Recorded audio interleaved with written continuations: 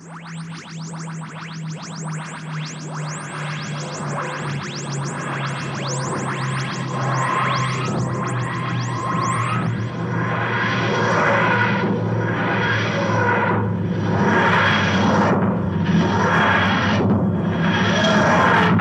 and welcome to the Who's podcast with me, Phil.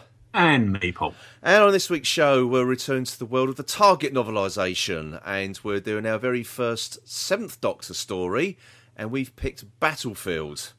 Yes, or it picked us. It picked us, I think, yes. So we were meant to do this quite some time ago, but neither of us got round to reading it, did we? So, neither of us could face it. No.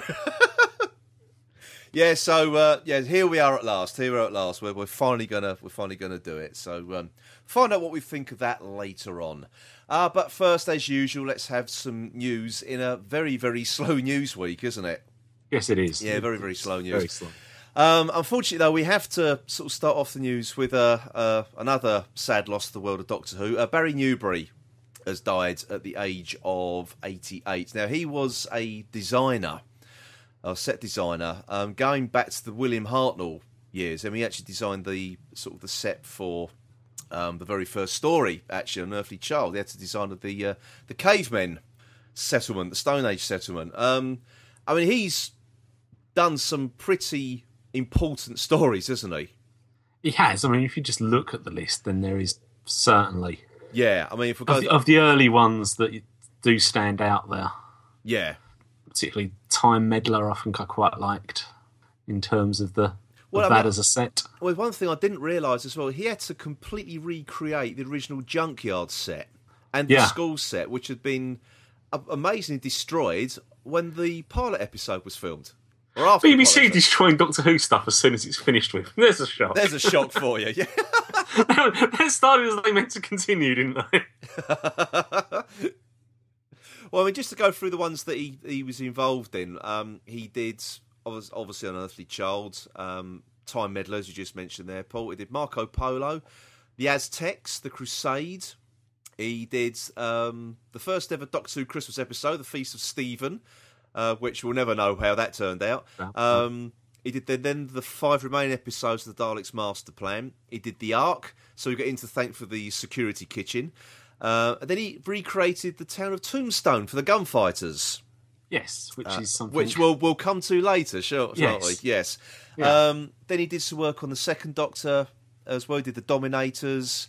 Then he did the Silurians for the Third Doctor. And then he did 3 Fourth Doctor stories. The Brain of Morbius, which looks fantastic, doesn't it? Yeah. From every angle. It does. Actually. It's brilliant. The Mask of Mandragora, again, which is another. He seemed to do a lot of periods ones, didn't he? I think that was, but they sort of split them, didn't they? He did the more historical and period stuff. Then he did The Invisible Enemy, and then the final one he did was The Awakening, which was pseudo-historical, wasn't it? Yeah. That one. But yeah, utterly fantastic work he did. Not only did he work on Doctor Who, did the Aeneid line, Prince Regent, The Citadel, Shadow of the Tower, I don't know what they are, but he did Z-Cars, Softly Softly, something called The Expert. Yes. But one other thing as well, he also did Dad's Army and Sykes. Yeah, Sykes leapt off the... Yes, indeed, Sykes. Brilliant.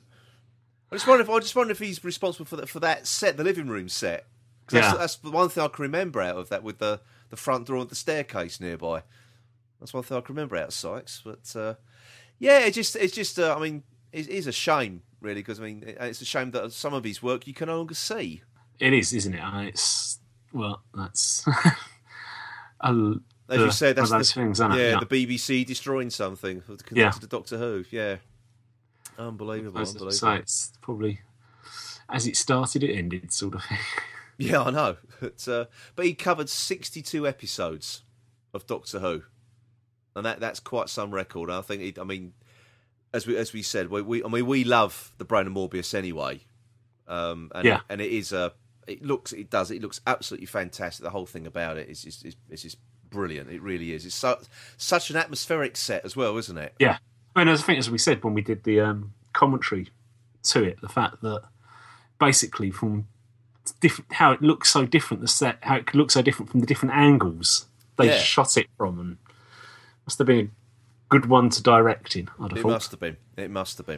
So, but again, a very, very sort of sad loss. A sad loss. And again, one of those jobs you think must have been a great job until you got your budget. Exactly. It must be really frustrating for any set designer because you're sort of like, okay, this is what we need, and you think, oh, we can do this and that. And you've got these wonderful ideas, and then, as you say, you see what the money you've got to spend is. You've got a show that could let your imagination run wild, and a budget that doesn't. Yeah, exactly. Oh dear, yeah, they must all have suffered in the day. Actually, they probably still do now. Actually, I know they've got a bit more of a budget to play around with, but they're still restricted in what they can do and what money they can spend. So, but anyway, here's to all these fantastic work. Really, it's brilliant. But as we said, the gunfighters. Now, I thought, should we call this news? Actually, should we go into that next after we covered the Series 9 news? Yeah, okay. Yeah, so we'll sort of announce what's coming up on the podcast in March. We'll treat that as news, shall we? This is how slow news is. That's how slow it is. We're actually treating our own podcast as news now. So, okay, right. There's no other Doctor Who on? No, there isn't. So, what else are you going to be doing out there, listeners? Come on. Right, now, Series 9 filming news. Now, they're currently filming in Tenerife at the moment. And there have been a few photos doing the rounds. Now, I say a few, I mean 3 that I've seen anyway in the last couple of days. And they don't give anything away, really. There's one at the back of Peter Capaldi sitting in his actor's chair. Yes. So you see the back of his head in between takes. So again, it's not a spoilery photograph. There's one taken from a long distance, which apparently Missy is in, but how you could tell it's actually Michelle Gomez, I've got absolutely no idea. It's so... Oh. Now, that is a spoiler. Well, we already said that she was in it, didn't we, last week? Yeah. So, but the third photograph, I would say is a spoiler. Because it features something, doesn't it? Because I think this is for filming episodes 1 and 2, which they're doing in Tenerife right now. So it does feature something, but we're not going to say what it is. No, because that is a spoiler. I might be even better though. Is when these shows are aired, if that is not in it. Oh no, exactly. That'd just be brilliant. They just got someone random to pose in a photograph. But what I'm looking at though, I don't know if this. Are you looking at it right now, Paul? Yes. Okay. At least I presume I'm looking at the same thing as you. I don't know. Can never be sure. All I'm going to say is Exelons. That's all I'm going to say. Actually, That's what I'm going to say on that. That's the first thing that sort of sprung to mind. Yeah. We're not saying that they are, because they're not, but it might be. Who knows? It doesn't say. It honestly doesn't say. It's an off. That's turned into a clue from 321. There's actually. Honestly, no. And honestly, the photograph. They're not even in costume, are they? Apart from this one person. So, well, we presume not. We presume, yeah. Neither Capaldi or Jenna Coleman are actually in costume. So, what this other thing is, we don't know. No. We have absolutely no idea. I would just love it if it just never appears in Doctor Who. I'd love that. You just got some random person. If some passer-by who actually looks like that, yeah. The dangers of sunbeds. Oh, yes. Yeah, we won't see. I mean, it'll be out there if you want to look at it, but obviously we're not going to point you in its direction because we try to sort of stay away from spoilers on here. But there you are. Now, the other bit of news we sort of briefly mentioned was what's coming up on the podcast in March. Now, we mentioned the gunfighters, didn't we? Yes. Yes, because in March this year, it is our 4th anniversary of the podcast. Yes, we can't believe we've been churning this rubbish out for nearly 4 years now. What was that about? So much of my life I'm not going to get back. Exactly. So it's 4 years gone. Where we moaned about Miracle Day. How much of my life that? Yeah, we've made our listeners suffer a lot more than that, haven't we? Yeah, so what we have done before for our previous anniversaries, we usually like to try and do a commentary. Yes. So that's what we're going to be doing. So that means the long overdue return to the podcast of Tony who hasn't been on the podcast, sorry, the podcast.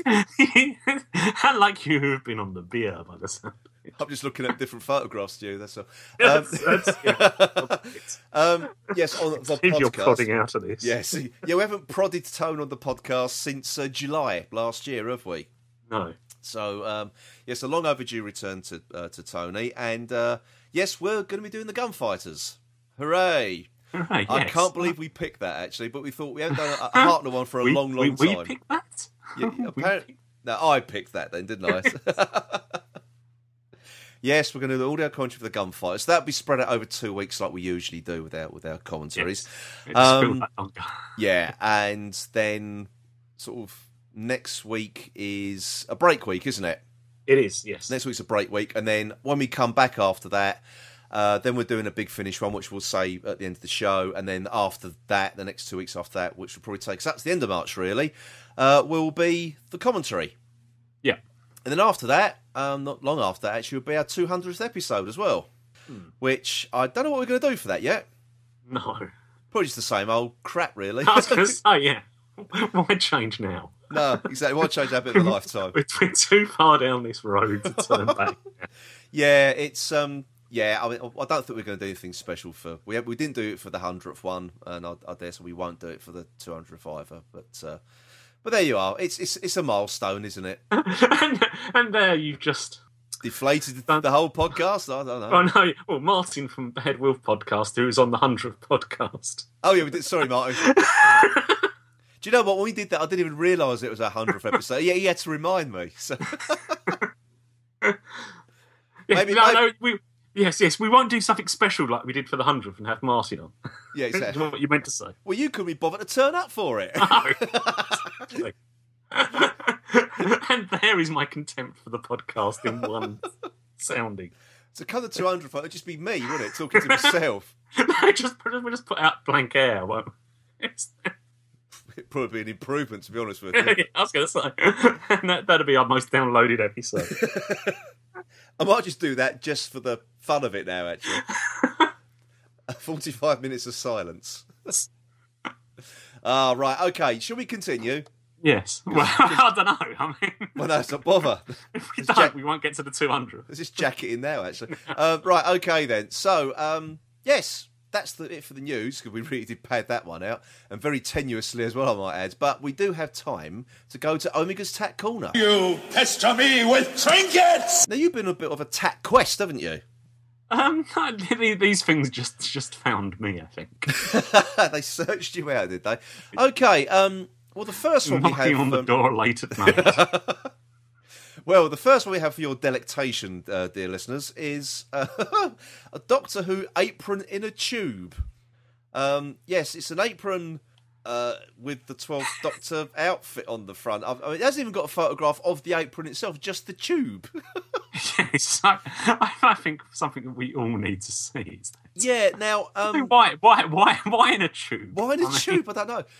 It seems to be the main selling point. Packaging tube. I didn't realise that. I didn't realise that, sorry. I thought it was a box. Yeah, there's making a big thing about the fact it's in a tube. Now, I don't know what makes that so special. I've got absolutely no idea. But we're not entirely sure if people this... who have been marketing crisps as potato in a bag. Well, we're not sure, though, if this has actually been out before. We haven't seen it, have we? I'm quite sure we would have covered this if we had. Because it just says stock on the way. Yes. This is from Forbidden Planet International as well. So this can be yours for the price of $10.99, which is a 15% saving. Oh, there you go. That's a sensible percentage at last. Yes, they have, actually. Yeah, it's a sensible percentage, because originally it was $12.99. Yes, it says the 12th Doctor emerged from his predecessor's explosive regeneration on Trenzalore, being the product of regeneration number 13. He was the first incarnation of the Doctor's second regeneration cycle. Jesus Christ, they're really padding this one out, which has been bestowed upon him by the Time Lords. They do the news for us next week. Forbidden Planet, as sponsored by Forbidden Planet. Clara Oswald, continuing her travels with him after he regenerated, served as his primary companion and at times acted as his moral compass. And stuffed his apron in the tube, it seems, as well. Yes. Jesus Christ. That is, that's amazing. That doesn't actually say anything about the apron itself. No, how big it is, what it's made of, or anything. No, it just all gives, it is that it comes in a tube. Yeah, and it gives you a little potted history of the 12th Doctor so far. Yes. I will ignore that one, and that's crap. I always find that's the problem, though, when I'm cooking. If I don't know what the potted history of the apron I'm wearing is, it just doesn't work. Oh, God. That is amazing. Anyway, let's move on, because there's nothing to say about that. All we know is it falls under the category of kitchenware. Yes. That's it. So we know it's for use in the kitchen. I was going to say, well, that's I don't know. Is that certain? Well, otherwise it would have been under the section of corpse dismemberment, wouldn't it? So... I always get those two confused. Exactly. Anyway. That's why my dinner parties always tend to end early. Yeah, not many dinner parties are supposed to end up with your guests at your flat screaming, are they? No, covered in claret. Yes. Okay, now we've got some. Now, have we have covered stuff from the Danbury Mint before, haven't we? Yes, I think they've done the odd thing. I think I've got a funny feeling these are the Cliff Richard plate people. I'm not saying anything about that right now. No, definitely not. Oh. There's this. This is from the Danbury Mint. It is a Doctor Who ingot collection.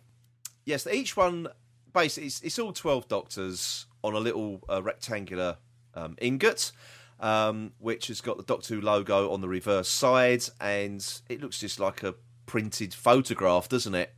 Yeah, in colour, lovely rich colours. On the front side, they are 2 inches or 5 centimetres tall. Does it actually say what they're made out of, or just says they're finely crafted? Yes. And they're just ingots. Doesn't actually say what they're made out of, which is amazing.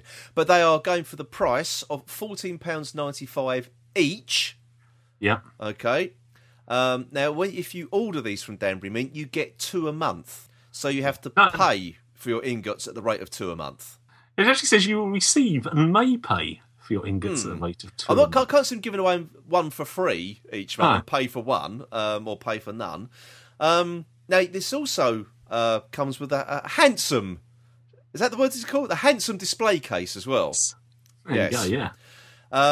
Now, the display case is 95 centimetres wide, 33 centimetres high, and 2.5 centimetres deep. And will look impressive wherever you decide to hang it. Indeed, that's what it says. It says each ingot is encapsulated to protect and preserve it for many years. The specially designed wooden display frame is the perfect way to show a collection at its best. Designed using official BBC photographs at almost a metre in length, this wooden display frame will look impressive wherever you decide to hang it.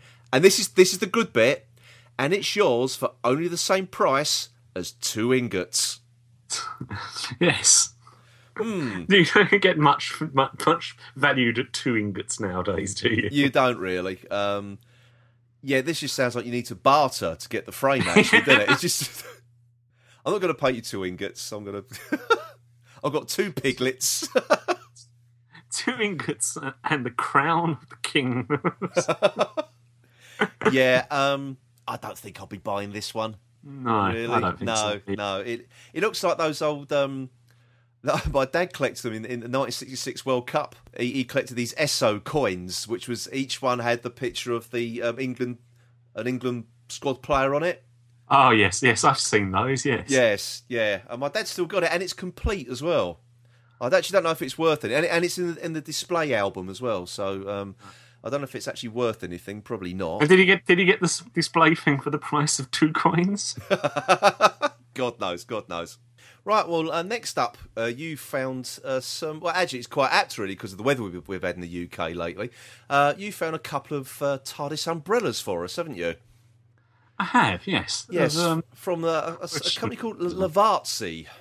Yeah, they're the ones that have been doing the scarves and the... Yes, and the sweaters and stuff. Yeah. The first one is an official Doctor Who Time Lord folding umbrella. It's not rated yet. I don't know what that means. Just just nobody's had the guts to buy it. It's an 18 certificate, I think that one. I should say it's only available for pre-order. That's why. Yeah. Oh, so item would be available on the 10th of March. Oh, right, ain't got long to wait then. So, the product details of this says, materialising out of the vortex, our folding auto open and close umbrella is bigger on the inside. Based on the 9th and 10th Doctor's iconic TARDIS. I can't see any evidence of that there at all, actually. Our exclusive umbrella will keep you dry, whether on Spiridon or Skaro, New Earth or our own Earth. This is an umbrella the Doctor would be proud of. With an automatic open and close, all we have to do is press a button on the comfortable plastic and rubber-coated handle to unveil a 21-inch or 53.3 centimetre canopy and display your Whovian credentials with pride. I think you get arrested for that, wouldn't you? I think you would do. Excuse me, I think I was just displaying my Whovian credentials with pride. Especially with it 21 inches of rubber-coated handle. Decorated with the TARDIS on an alien landscape, the umbrella is comprised of an aluminium shaft and durable fiberglass frame, ideal for taking with you on your journeys into time and space.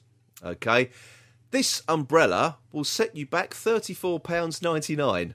Yes. Yeah, they can get stuffed as far as I'm concerned. it's a lot for an umbrella, isn't it? It is. Should we see how much the next one is? Yes. Yes, let's. This is a Doctor Who TARDIS stick umbrella with a 23-inch canopy. Now, this one hasn't been rated either. It's available to pre-order. And I shall read you the blurb first. It says, press a button and our exclusive TARDIS umbrella opens up into a 23-inch canopy. Every time the TARDIS materialises in a new location, within the first nanosecond of landing, it analyses its surroundings and calculates a 12-dimensional data map of everything within a 1,000-mile radius and determines which outer shell would blend in best with the environment. Then it disguises itself as a police telephone box in 1963. Bit of a thought, actually. Looks cool, though. What the hell's that got to do with the umbrella? Here we go. That's why our new umbrella displays that iconic design with pride across its 23-inch or 58.4 centimetre canopy, opening at the touch of a button. Made from durable fiberglass, complete with luxurious rubber-coated handle. Oh, this one's luxurious.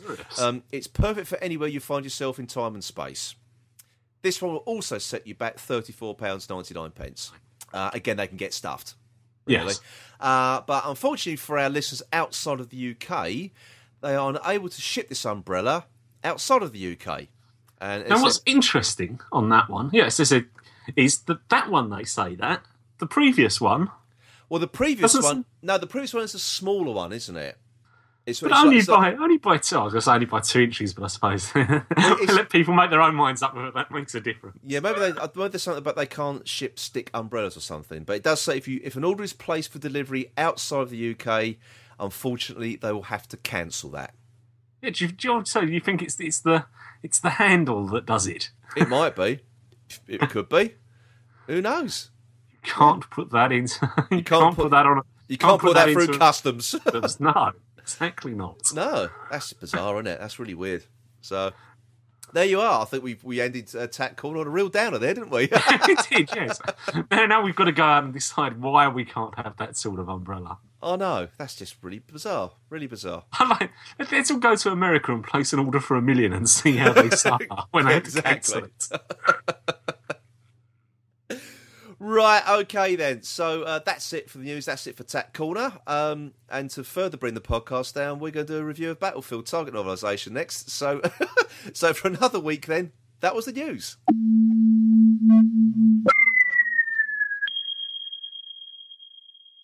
Right then, everyone, it's time for another Target novelisation review. And this time, as we said at the top of the show, we have selected Battlefield, which is a 7th Doctor Sylvester McCoy story. Yes, we finally got there, Paul. Yes. We finally got there. We're here with it. We're getting it out of the way. Indeed. Now, as usual with our Target book reviews, we do make comparisons to the televised serial as well. So, apologies if you've never read Battlefield. Tough, really. It's been out for over 20 years. So, Congratulations. Congratulations, yes. So, actually, it's been out for over 20 years. It's the first time we bloody read it. So, here we go then. Here we go. And it's my turn to go first, isn't it? It is you to go first. It is my turn to go first. Okay. Well, I must admit, I found this, to begin with, in particular, a real slog to get through. And I think mainly because it's all the extra padding at the beginning, which didn't really add anything to the story, to my mind. No. No, I mean, if you know the Arthurian legend, it doesn't really help, does it? I mean, It is there in case you don't know, but then it doesn't really go into enough detail to explain it, so it just throws up even more of a confusion, I think. Yeah. Now, I think one thing to sort of get out of the way is the fact that the TV series was written by Ben Aranovich, but the written version was done by Mark Platt. And apparently, I don't know why Ben Aranovich didn't do this, but Mark Platt sort of taken it upon himself, pretty much like Terence Dicks used to do with the Target books. He wants to expand on the story and give the characters a bit more of a background and everything. But I think, unfortunately, in this case, he expands on the Doctor's future, doesn't he? By basically describing a future incarnation of the Doctor, which is now pretty redundant. I suppose at the time, they didn't think this was going to happen. They didn't think there was going to be a new series of Doctor Who, did they? So I suppose they thought they had carte blanche to do what they liked. Interesting thing was, though, he did describe the future Merlin Doctor as having red hair. If you can remember that. There you go. So I was going to say, you hope you're there. Yes. Yeah. But the one thing that the book, I think, for me, it only sort of really gets in its stride once Morgaine finally arrives on Earth, and the Brigadier's in the thick of the action. I was going to say, yeah. Yeah. Those two things happening, and suddenly we kick into the story. Definitely. It's, I mean, so you get this first chapter, which is all about the future Merlin Doctor, and again, it doesn't add anything, because it's never really referred to again, is it? No. And then, if you can remember the TV series, it sort of starts off, the first time you see the Doctor is in the TARDIS, and all the lights are out, and he's working away, isn't he, on the TARDIS console. Which Mark Platt seems fit to describe in minute detail. So he relays loads of space-time coordinates to you. And I thought, oh, for God's sake, just get on with it. And this went on for ages. And I did quite like the fact of the big storm and everything. Yeah. It was a bit more than you got from the TV series, which just didn't really, which gave you the fact that the radios were out. Yeah. To a large extent. The fact that there was this big storm and going through, and it was basically almost destroying the TARDIS as well, was quite good. Whereas in the TV show, it just basically looks as if he's trying to save a bit of electricity bill, doesn't it? It does really, doesn't it? But I could have done it without all the space-time coordinates being relayed over and over again. I mean, that was a really boring way to kick off a book, I found. I really did. And I don't know about you, Paul, but I'm not the biggest fan of a lot of McCoy's stories. I don't think he was served very well, was he, really? No. And this doesn't really do much to sort of change my opinion. No. But even the writers almost said he doesn't like it, doesn't he? So. Yeah, exactly. And it was only meant to be 3 parts, wasn't it? It was, yeah. First of all. And then they sort of decided, we can make this the 4-part one. And yeah, I don't know whether it just never worked, really. The characters never really got fleshed out to make a 4-part one, and yet we got 4 parts. Yeah, exactly. I mean, the other thing as well. I mean, it didn't do. I mean, I'm not a massive fan of the character of Ace, to be honest, because I just don't like the way the character is written. I like the way that they, throughout the course of the series. Now we're not going to talk about the book now, but they sort of tried to give her character a bit more of an arc. Yeah. But it was just that awful street dialogue they tried to give her. Yeah. And in the absence of being able to use any swear words. Yeah. Actually, which they do give Ace in it. She tells I was going to say, she does tell someone to piss off, doesn't she? Yeah. And there's a bit other bits in this that you think, that's an interesting but bit of phrase, but when they're in the circle. Yeah. Actually, no, that's did you manage to watch it as well? Yeah, I mean, they do sort of well. fade it out, don't they? And you think, really? Yeah, because I'd forgotten. I just recently watched it, but I did watch it again over the last couple of days after finishing reading the book. And I was quite surprised at the racial slur. Yes. I mean, it was a long time since I've seen this. Yeah. As we go into saying about McCoy stuff, I don't tend to reach for it as the first thing I think of when I'm. No, I don't. I don't. So it's a long time since I saw this, and almost came to the book anew, so to speak. Yeah. So I was quite surprised with that and thought to myself, well, that was never going to have been in the series, and then was like, yeah, actually they did put that bit in. Yeah, exactly, yeah. Okay, fine. Yeah, I mean, it does do some good stuff. I mean, one of the things I did like throughout the book was the Doctor trying to escape the fact that he would be Merlin in the future. Yeah. He was trying to avoid that destiny, wasn't he? He didn't want to sort of be part of it, and I did like the fact that there was no escaping it. He couldn't change the future. He was always destined to be Merlin. So I like that aspect to it.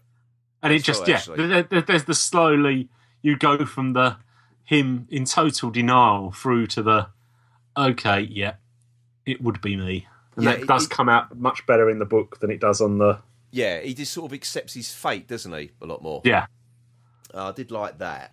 I just thought some other good things. Actually, there's other bits as well, sort of like the Peter Walmsley character, which never come across in the TV show. That when basically they blow up his archaeological dig, he almost has a breakdown. Yeah, exactly. And he's which I could imagine you probably would do if you've been spending 10 years on your knees with a paintbrush. Yeah. Unearthing it, so someone just comes along and just completely obliterates it. Yes, you would probably. You would be absolutely bloody furious. And he was, and all the way through it when he's it's one thing that I don't know why they don't do this in the TV show or not, but he's in the TV version when he actually holds Excalibur. There's actually no recognition that I'm holding Excalibur. Yeah. But in the book, he's sort of clinging on to it, isn't he? And he can't believe what's happened. Yeah, it's the one thing he's got back from his basically in his mental state now is the fact that he has at least got that. Yeah, and which I thought was a better way to handle that. Yeah, I really do. And again, I don't. It just because of time constraints, or it had to be cut from, the script or whatever. I don't know, but that does work better in the book. I've got to be honest. I really have got to be honest. Apparently, they had to cut a lot of James Ellis, didn't they? Going on about Arthur and that. Did they really? I don't know. Yes. I haven't really looked anything up. Apparently, he decided he didn't have enough lines. Learnt great bits of Arthurian legend and whatever. Oh god! Well, I don't blame him if that's the scene where he's standing on the edge of the crater and starting to sort of give him the history lesson or such. It apparently goes on would have gone on for quite a while. Well, at least he bothered to learn some history. Yeah, no, well, I think mainly because he just wanted a longer speech. Yeah, exactly. Yes. Yeah. Oh, I can't blame him for that, really. But I think the whole description of all the knights do things a lot better in the book as well, and they actually does sort of play up the alien technology a lot more. Yes, and it does give a bit more background of where they come from in this alternate universe, and what that universe is like. Yes, there's a lot more detail there, which as background information goes, that I think that was probably needed, because in the TV show it's not really laid out for you, is it? No. About where they've actually come from, and I think in it you're just supposed to assume that they just arrived, and King Arthur was an alien. But in the book, there appears to be almost like two King Arthurs. You got the Saxon warrior called Arthur, who just sort of like bands together all the Saxon tribes, and then you've got this other Arthur as well. Which is the one of this story. So, because the Doctor keeps mentioning which Arthur are you talking about?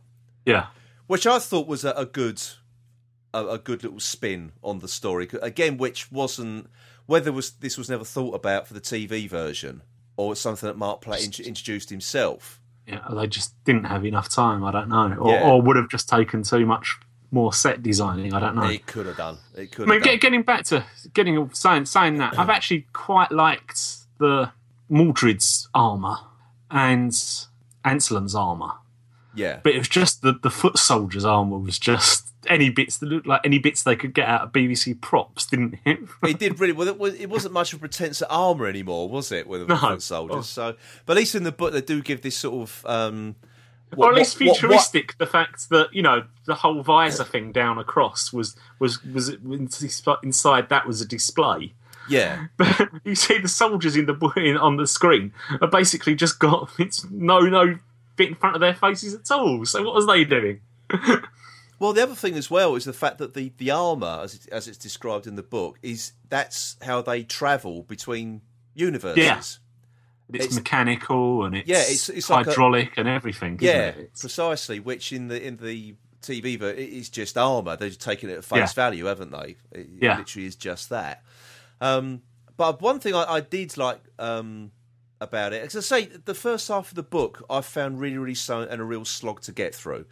But the second half, I actually quite enjoyed once it got a bit more action orientated. And you got into the story a bit more. You did get into a bit more of a pace to it. Yeah. And then I began to enjoy it, funnily enough.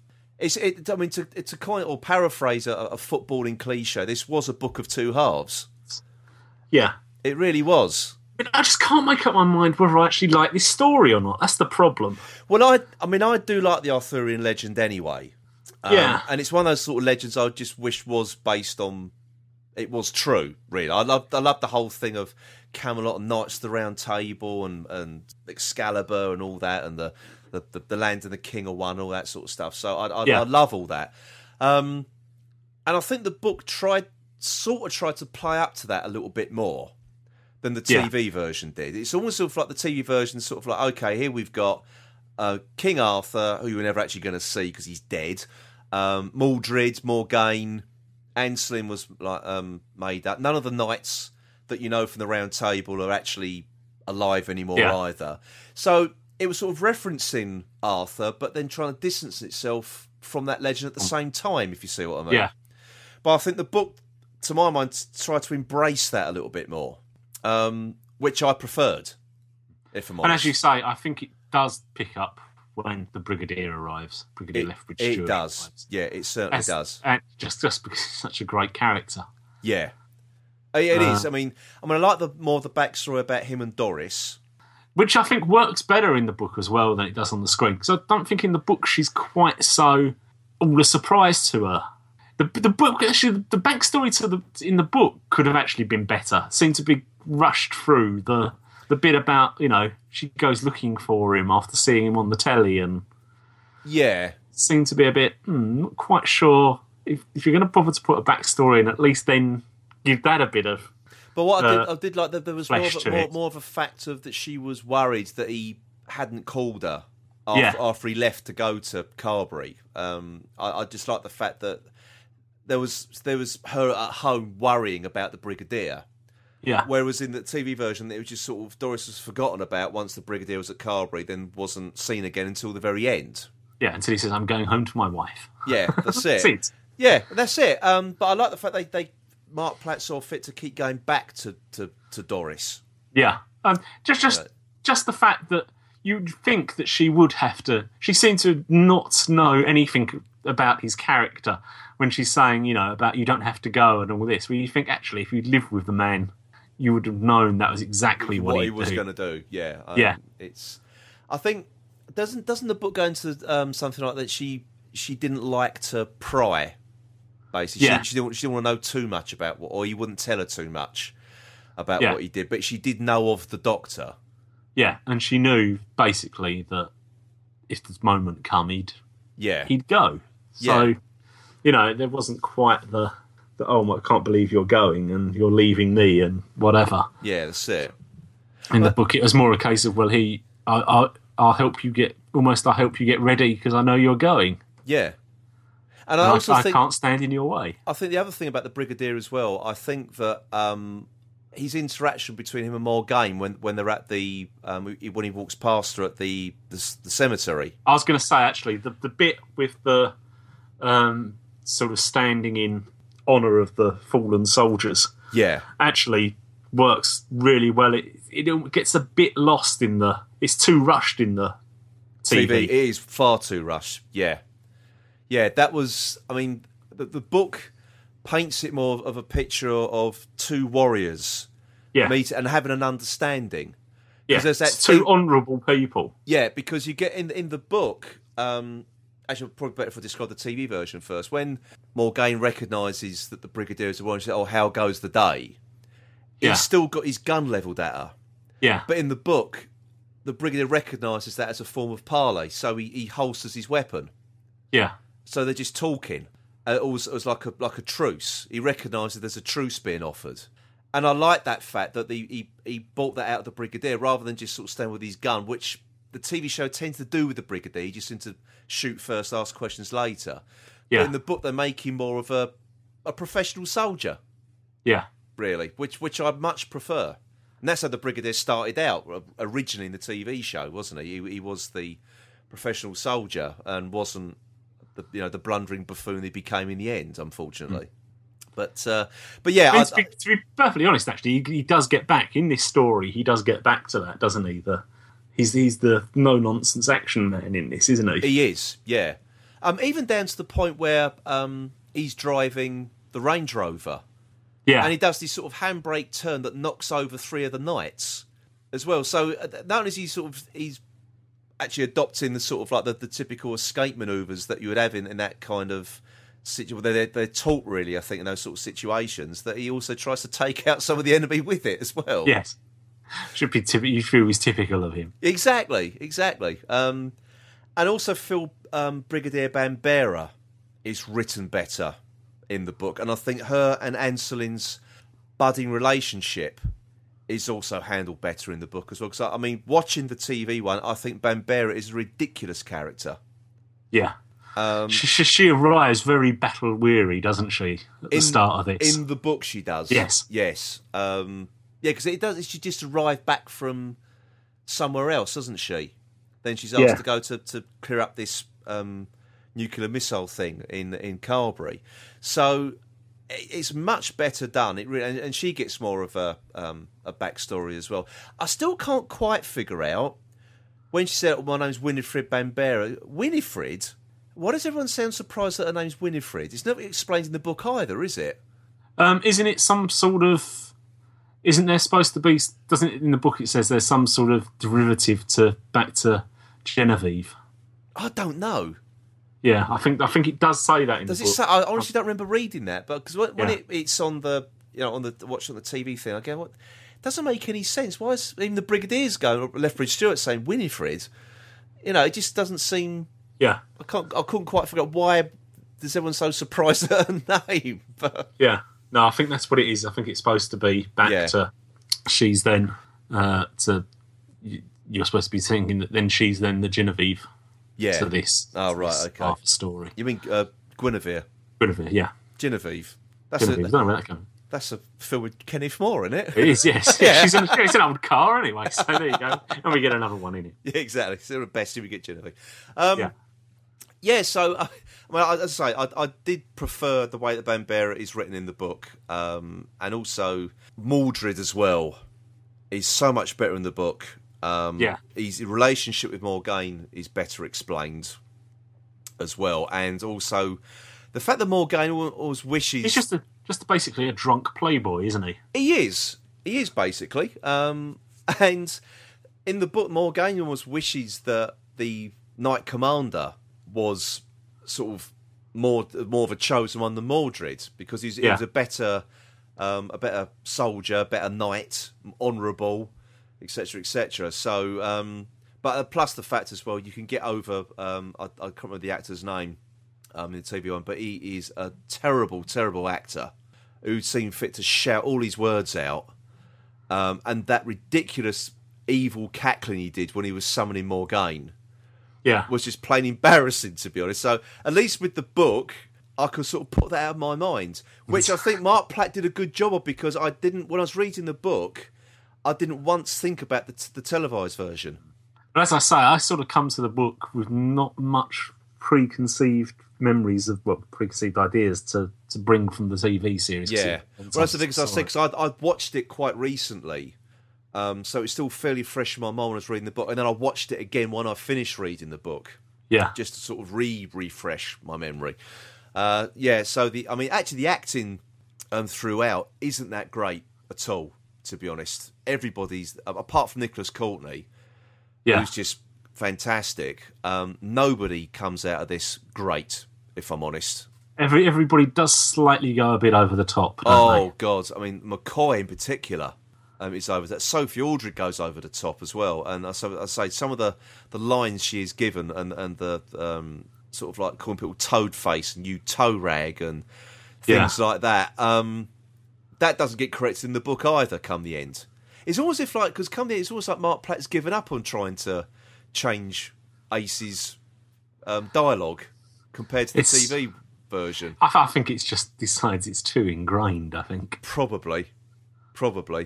Yeah, I'm just not a great fan, to be honest. And plus, the other good thing about the book as well, you don't have to listen to Kev McCulloch's bloody awful incidental music. I was really going to say that. Yeah, that is incidental music to save actors acting, isn't it? That is, and also misplaced music at that. Yeah, it's just awful. You just think to yourself, you didn't need to come in there with a dramatic sound, because actually just let the actor do it with his face or her face. There's one bit, I can't remember which scene it is, there's one bit it sounds like Brother Beyond from the 80s. It sounds like The Harder I Try. And there's another bit with one of the battle scenes, he goes Miami Vice. With all the sort of... It's all that... Oh, it's terrible. It's the most misplaced. You was waiting for a Ferrari to come flying through you. Oh, God. Sort of Anson to start wearing pastel colours. Rolling his sleeves up. Oh, God. Anselin's theme, yes.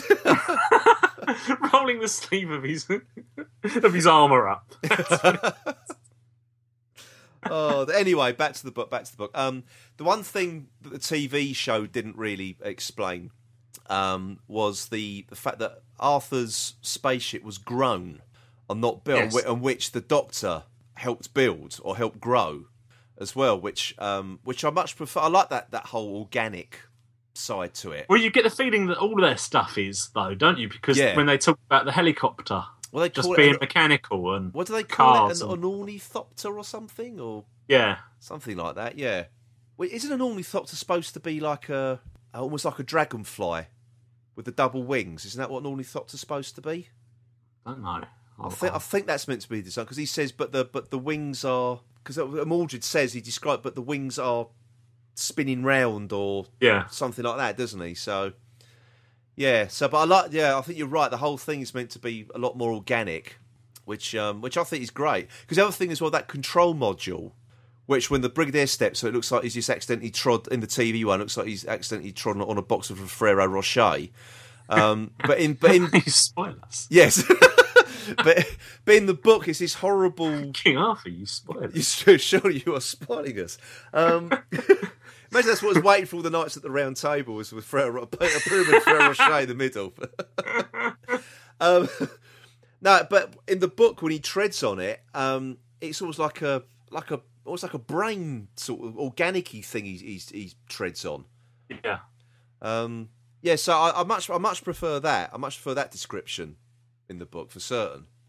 And the fact that then the sort of snake thing starts to envelop the Doctor. Yeah. And he's crushing him rather than... Just knocking him senseless. Around. Yeah. And also, that actually, talking about that bit, in the book, the Doctor actually thinks he's dying. Yeah. At that point as well, doesn't he? And it goes on the fact about if it gets talks to certain... Gallifrey that if there goes points where death will not... There's no regeneration. You will be killed. Yeah. Which I... And also, didn't it all say to the... he remembers the instructor... What was it? The classroom Gallifrey turned the kid who wouldn't pay attention. Yeah. Which I think was referencing the Doctor, really, wasn't it? Yes. Yeah. So it was just little things like that sort of peps it up a little bit, I think, really. Those sort of little bits of backstory, which that sort of helped the story along a bit, I feel. A bit more descriptive writing, which was great, which you expect, really. Bits I really liked in this story. Yeah. were, I think the Rawlinsons in the hotel were much better treated by the book. Yes. The fact that your first inclination that she's blind is sort of giving you a hint to, rather than as you get in the TV series of her reading the Braille book straight away. Yeah. That the fact that he runs to help to the crash of the helicopter. Yes, he does, doesn't he? Yes. And the whole thing with Lavelle being injured is much better treated in the book, whereas but in the TV series, she's, my knee hurts a bit, and then she basically walks into the hotel later on. Yeah. Which would give no reason as to why the Brigadier would have left her to go and get help. But in the book, it's Pat Rawlinson helps her back to the hotel. Yeah. But the other thing as well is when Morgaine takes all the knowledge from her. Yeah. And in the TV show, she just collapses to the floor. But in the book, she's just left in a vegetative state. And Yeah. Pat Rawlinson said, well, you can't leave her like that. And then that's when she disintegrates her. Yeah. Which, again, was a better way to do it, actually. Because it was sort of like, it was more to the fact that in the TV show, it looks like she was just unconscious. But in the book, it was actually quite a horrible thing. Her mind was completely drained. Yeah. And it's just it almost becomes then a mercy killing rather than it does. Another act of terror as such. Yeah, exactly. But the other thing I thought was handled better as well in the book was when she gets her sight back. Yeah. And the bit when all the village has been evacuated and she's on the coach or bus, whatever it is, and it goes into sort of like seeing things for the first time. Everybody, isn't it? Everybody, yeah. And all the colours and everything. Yeah. That I thought that was really well handled, actually. And that was skipped over in the TV version. And if you think they had to pad from 3 episodes out to 4, you think they would have been able to have included that, because that was quite near the end of the story, that bit as well, wasn't it? Now, there's an interesting thing on this, because I've also watched the special edition version of this. Oh, right. I haven't had the guts to watch that. Yeah. In the book, when the book also... Getting another thing the book handles well, I think, is the fact that you get a bit more of Bambera being the ambush on them and them actually all believing that they've been killed and couldn't do anything. Yeah. And their reaction to that is good in the book, but it's just sort of almost glossed over on the... Well, Ace hates Brigadier Lethbridge Stewart throughout this, because you get the bit where he said, the latest one. The latest one. Yeah. She really hates being called that. She hates the fact that he didn't want to go and rescue Bambera and Anselin. Yeah, but in the and that you can see coming there. But in the TV, it's just the latest. It's just because he's called her the latest one. It doesn't really go anywhere in the TV version, does it? No. I think it's meant to sort of set up a little bit of antagonism between her and the Brigadier. It's not until the end when he says, "Ace is all yours. I'm too old for all this." Yeah. But when they then find out that when they go into the hotel, the Brigadier takes over there, and it's the thing about he sees the ashes and says, "I want these buried with honours." Yeah. And Ace suddenly realised actually it's not just the people she's seen, there are people dying in this village all over the place. Yeah. And they are really fighting a war. This is a war and whatever. Which I couldn't remember being in the original, in the TV bit. It wasn't in the serialised version, no. No, but it is. They did film it. Really? It's in the special edition. Okay. And I thought, that was such a good line. Why was that cut? Surely there must have been something else in that episode they could have cut. Like Mordred's cackling for a start. Yeah. It just seems... That was one of the... Such a good bit of that, where the Brigadier comes in and it's like, no, this is war and... Yeah. But and I do care about and again, it backs men under my backs command up the that are thing dying. About him being an honourable man as well, doesn't it? Yeah. That would have helped, certainly in the serialised version. Yeah, definitely. That's really interesting. You get that bit. So you get that line, and then they find out that Bambera's still alive, don't they? Yeah, that's it. Which then then you get into the fact that actually, there is a lot in there. And sort of Ace starts to mellow a bit towards him a little bit in the book. That's it, and she certainly does towards him, or at least realises now that actually this man is, got something about him rather than just being another authority figure to rally against. Yeah, definitely. I think there's just one more thing I want to talk about. Actually, I think another thing that the book did right was the Destroyer. Yes, because the TV version, I think for its day, I think that the animatronic of the Master guys, I thought it was great. I thought it was a fantastically well realised monster. What I was going to say is, getting back to the fact that it was a long time since I saw it, when I was reading this in the Destroyer in the book, I thought, I can't wait to see how they pull this off. And I was actually pleasantly surprised when I actually watched it, because I know, obviously it wasn't going to be as good as the book, but you actually did think, well, at least it didn't actually make me sit there and go, oh no. Oh, no. Yeah, I know. I think the only thing they got sort of wrong in the TV version, it was a little bit small. Yeah. They could have found a bigger actor or done different camera angles, perhaps. But just a bit more imposing. But the book version, though... Why do these sort of demon figures in the McCoy era be blue? I know. I also don't get why he had to rip open his chainmail to show off his manly chest as well. So I just sort of Kenny Everett doing the Bee Gees when I saw that. The only thing I thought of that was thinking about it afterwards. He was obviously thinking about it too much. Yeah, thinking about his manly chest. Yeah, his manly blue chest at that. I didn't know whether the armour he was in as well had silver in it, and it was constraining him. Yeah. He was trying to rip it all off. Yeah, I think you sort of get that... Release himself. Yeah, I think that's the impression they're supposed to give you, isn't it? Otherwise, obviously he's not going to strip completely naked. They can't show, the demons... the Destroyers. Yeah, the Destroyer's third horn, can they? So, but anyway... It's the end of the world. Yes, there we go. And he's going out in style. It's... No, the book. I must get this bit out. The Destroyer. That's what he says. That was a slip of the tongue. Stop.